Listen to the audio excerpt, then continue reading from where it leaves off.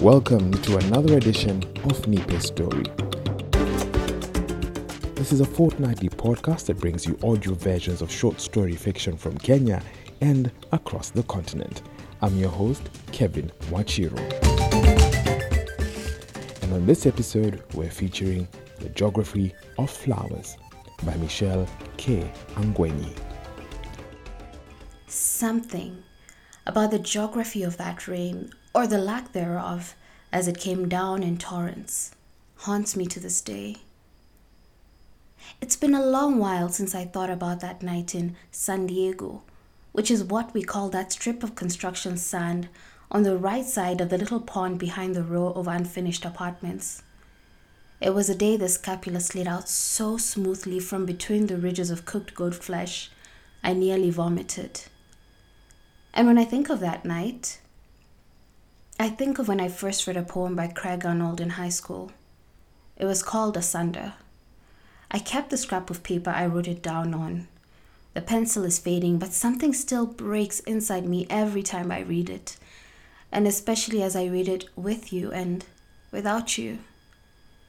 Music like the kind my father played in his shop every day after school was playing in the bus as it passed by the soap factory in industrial area, where it always smells like flowers and fragrant chemicals, the same scent I always smelled laying my head on your chest or burying my face in your flowered shirts when you weren't home. Now, I cut meat. I cut meat and I roast it. I grill it. I package it.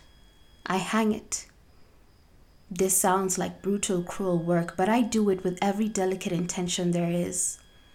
You should see how gently my fingers move. Gentle as the sunflowers from behind my house I always carry to work with me. Gentle as the people who get a free one with their meat. Gentle as the people who get a free one just because. I gave one to a group of beautiful children the other day, and their laughter was like the rain, like a cleansing ritual, like the rain that had not come in so long. Sometimes I want to believe that if my fingers move the right way cutting meat, they could bring forth the rain from the sky. Or moving the right way could be writing, which I try earnestly to do, but I understand it could also be writing without hope of an answer, like in the poem.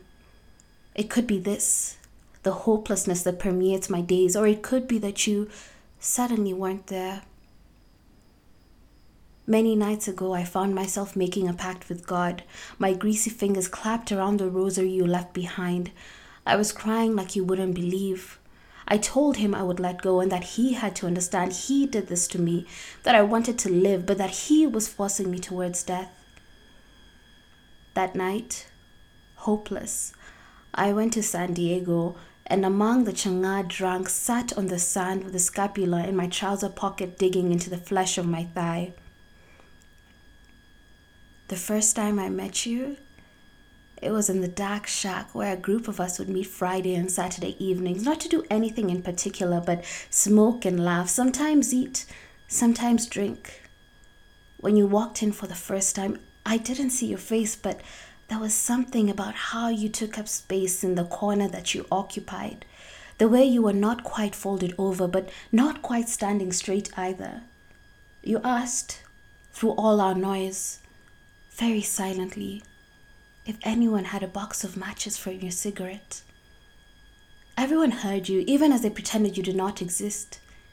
We did not know what to do, and so there was silence.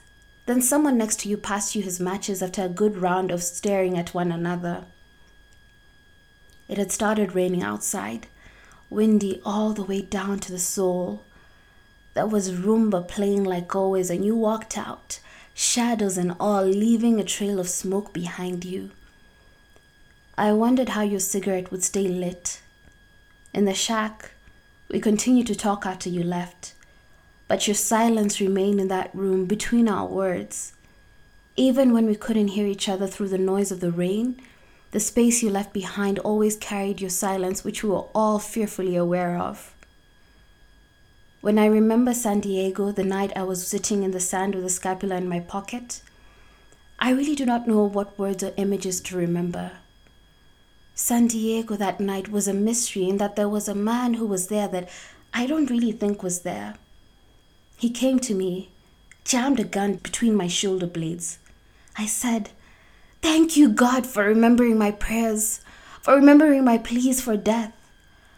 I don't know what he wanted to take from me, but at that moment, before the gun could be fired, I split into various pieces. I spread out over the sand. I was in the sky looking at myself. I was in front of the gun. I was buried under the sand. I saw he held a sunflower in his other hand, but before I could think anything about any of it, I watched him shoot the piece of me that he could touch, and that piece fell to the ground. My center. Then, from the sky, from the sand, from wherever else I was, I rushed back into myself, one body again, except for what had died. The man was running away, jumping over all the drunken men lying on the sands of San Diego, and I followed him, the scapula banging against my thigh. I took it out of my pocket and caught up with him and hit him in the back of the head with it. He scrambled and fell down, and then, scrambling to his feet, he looked at me with his big scared eyes. "I just wanted to give you a sunflower." And then he continued running into the darkness, leaving his sunflower behind on the ground. I picked up the scapula. That was the night I never thought of you again. Before all of this happened, you were a ghost. The same way the dead goat's flesh would be delivered every Tuesday and Friday without fail, and without fail I would wonder where the goat had gone. If there are goat ghosts, they must be asking themselves the same thing. Where are they? And if they're still goats? I have never stopped asking myself some of these questions. I ran out of salt one day, so I started walking in search of it, and I never went back to my shop for the rest of the week. I found some men who were sitting on a part of the road that was close to San Diego, fixing one of those constantly sparking electricity lines. I sat down next to them and asked them, what happens to the sparks when they disappear into the air? I didn't really listen to the answer because they didn't tell me what I wanted to hear, which was that the sparks fell into the ground and turned into salt, or stayed in the air and turned into ghosts. I walked back home, still wondering why your ghost was roaming, what you and the goat ghosts were saying about me. It rained that night like something had ended, like everything about the rain had to happen that night without apology, without question. The rain that came down that night must have dissolved all of the salt in the earth, extinguished all the cigarettes, and washed out the smell of that industrial area soap from the sky. The next day, it was true that nothing was left on the earth. Nothing could be smelt or touched or felt. The water had started everything anew. San Diego did not exist anymore, and in its place was a thriving colony of little and big tadpoles that would probably not exist by the time the sun as we knew it had decided to come out. As for where the world went that night it rained so much, maybe you and the goat ghost can tell us. But it came down. It came back. 3 days later on Tuesday, when I got a call from the men who were delivering the meat, but could not find me to sign the delivery sheet. And so I went back, and I found salt right where it had always been, like it had never run out. The next time I met you, it was during the day, and you were sitting outside the shack like a radiance, and I was inside like a termite afraid of the heat. Thank God I had cut a few of the sunflowers and put them in the cracked green vase next to the shack window, and hadn't given all of them to the children I'd met on the way to work. I watched you smoke and noticed you had on a helmet that you had not taken off, so how did I know it was you? And how were you smoking with the helmet covering your mouth? And how did all of these events happen as they did, or did time just mix and make you as you were at that moment? You threw the cigarette butt on the ground at your feet. Instead of tobacco fumes, the wind brought in that detergent smell. Then you left before I could register the sound of your motorcycle speeding off down the road. You came back the next day, and I was sitting outside this time. I passed you a cigarette from inside my coat pocket and a sunflower from the vase, both of which you took, and you smiled at me, this time without your helmet. And you passed the cigarette back, half finished, climbed on your blue motorcycle and sped away.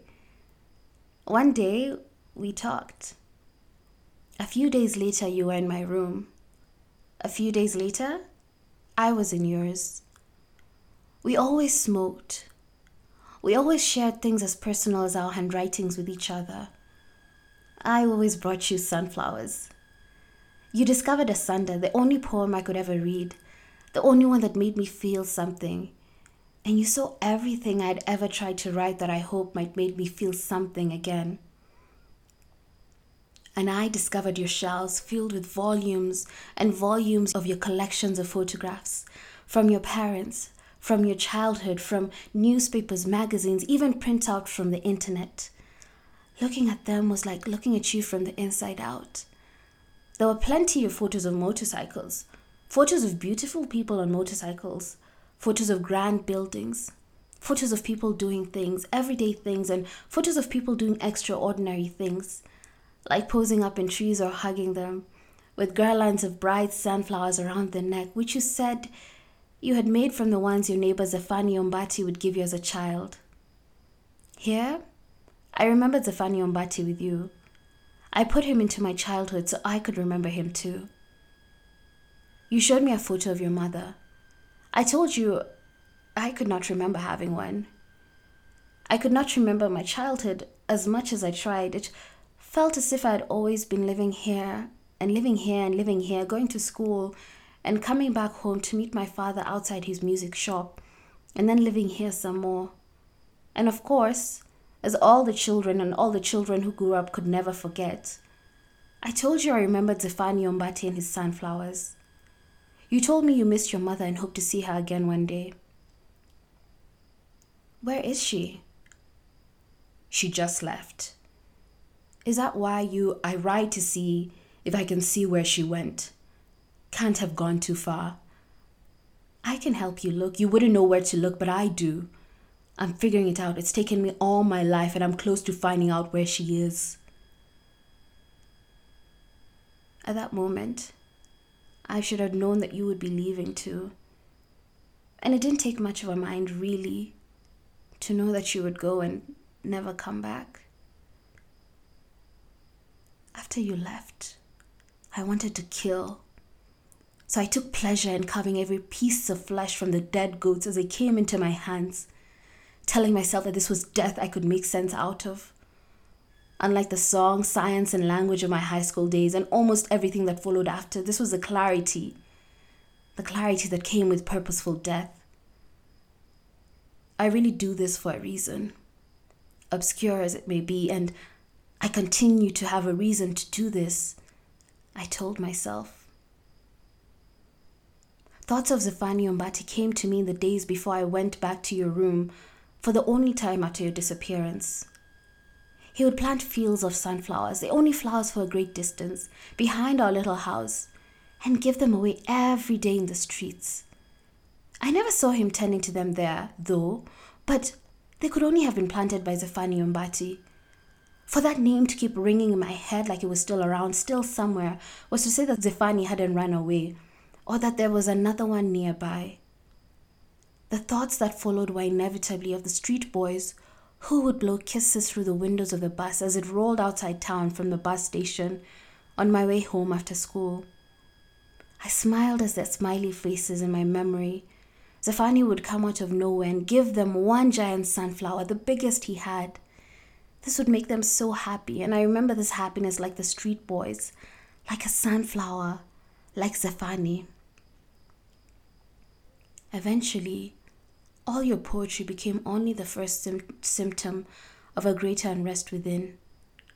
After that, I began to witness you in various stages of mental anguish, beginning with the blank stares, then the endless tears, the long walks to nowhere, the silence, then the screaming. You would scream endlessly into the night, into the days, through the days, and there was nothing we could do to stop it. Finally, one day, it all stopped, and on that day, the silence itself was a scream. We never saw you or your motorcycle again. My My father's music continued to play. I learned how to cut meat, salt it, riding the bus through industrial area, smelling the floral soap of your shared atmosphere, smoking without you. One day, almost 3 months into being without you, in the depths of my despair, I went to my father's shop. I looked through the window before going in and saw a gentle yellow swaying of a dress that could only have been your mother, dancing to the music.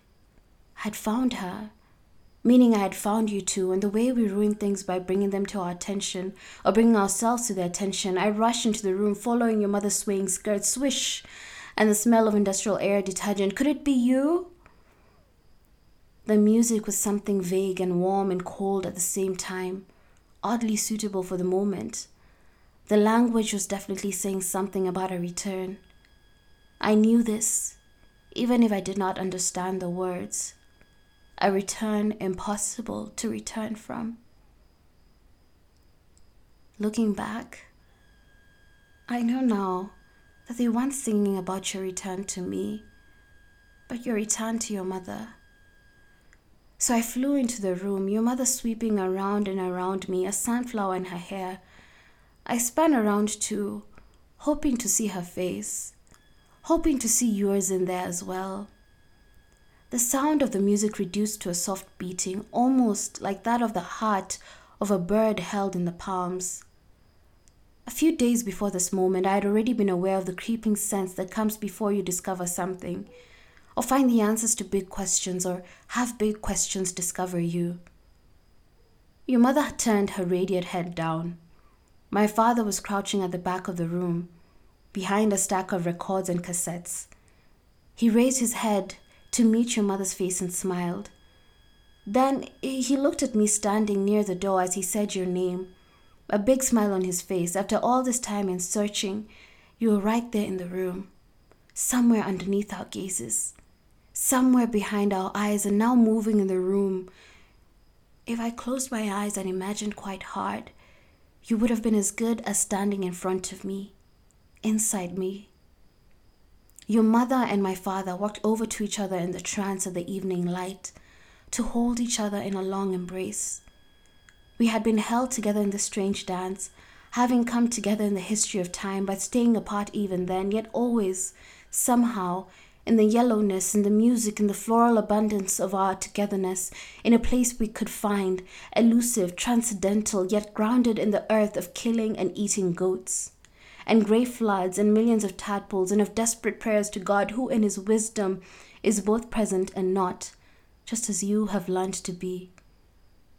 Your father and my mother, they whispered to each other, almost like I wasn't in the room, and they whispered to me at the same time. And I know what they said to me as I said it to each other, but I can't remember. The room went dark, and I stood outside in the music that continued to play gently from inside. I refused to go back to your room for 3 months after you left. After seeing your mother dance, when I could finally go see what you had left behind, I was immediately drawn to the beads hanging out from underneath your pillow. I lifted it and saw your rosary nestled among the heads of more than a dozen sunflowers that were growing towards the light that came in from your window. They'd been alive all this time, growing from a soil I couldn't see, their roots going deep down into a place I would never know. Zephani had been there, telling me to pray, signaling me towards God. He'd given you a sunflower before you left. He'd been giving you many sunflowers, and there they were, but you weren't there, of course. Yet I could still smell the floral detergent. I looked around your room, saw your shelves, their piles and piles of photographs, sinking them slowly into the floor.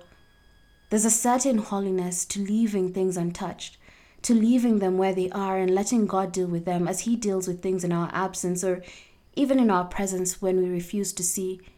And eventually I began to see you there, in the pages, in the photographs, walking through them, in them, climbing the trees, smelling the flowers, riding the bike, dancing with your mother, searching for cigarettes. And then you looked directly at me with those sharp black eyes. And I couldn't tell if they were seeing or unseeing, but they shone like they'd seen God. and you stretch your hand out into the air behind us and between us, and in a flash, a scapula hit me in the back of the head as I fell into a pile of sand near San Diego that was also salt, dissolving, that I had desperately been searching for, and electricity too, and most of it all was sunflowers. And you'd been gone for so long, more than 3 months.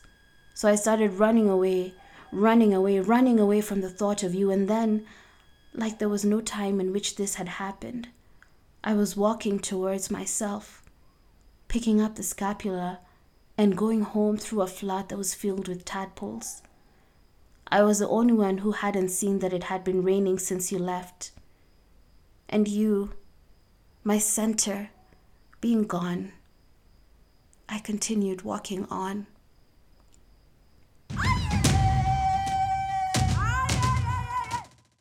The Geography of Flowers was read to you by Wanjiku Mungai and written by Michelle K. Angwenyi. Her current literary engagements lie at the intersection of her background in biology and her explorations of time and memory. She was shortlisted for the 2018 Brunel Africa International Poetry Prize and for the 2017 Short Story Day Africa Prize.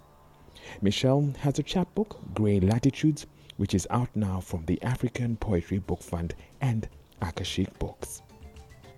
Nipe Story is available to download wherever you get your podcast from. Please write a review, rate, and share the podcast with your people. You can follow us here on SoundCloud. On Facebook, we are Nipe Story, and on Twitter, our handle is Nipe_story. Be well and be safe. Nipe Story is a Finger Piano production.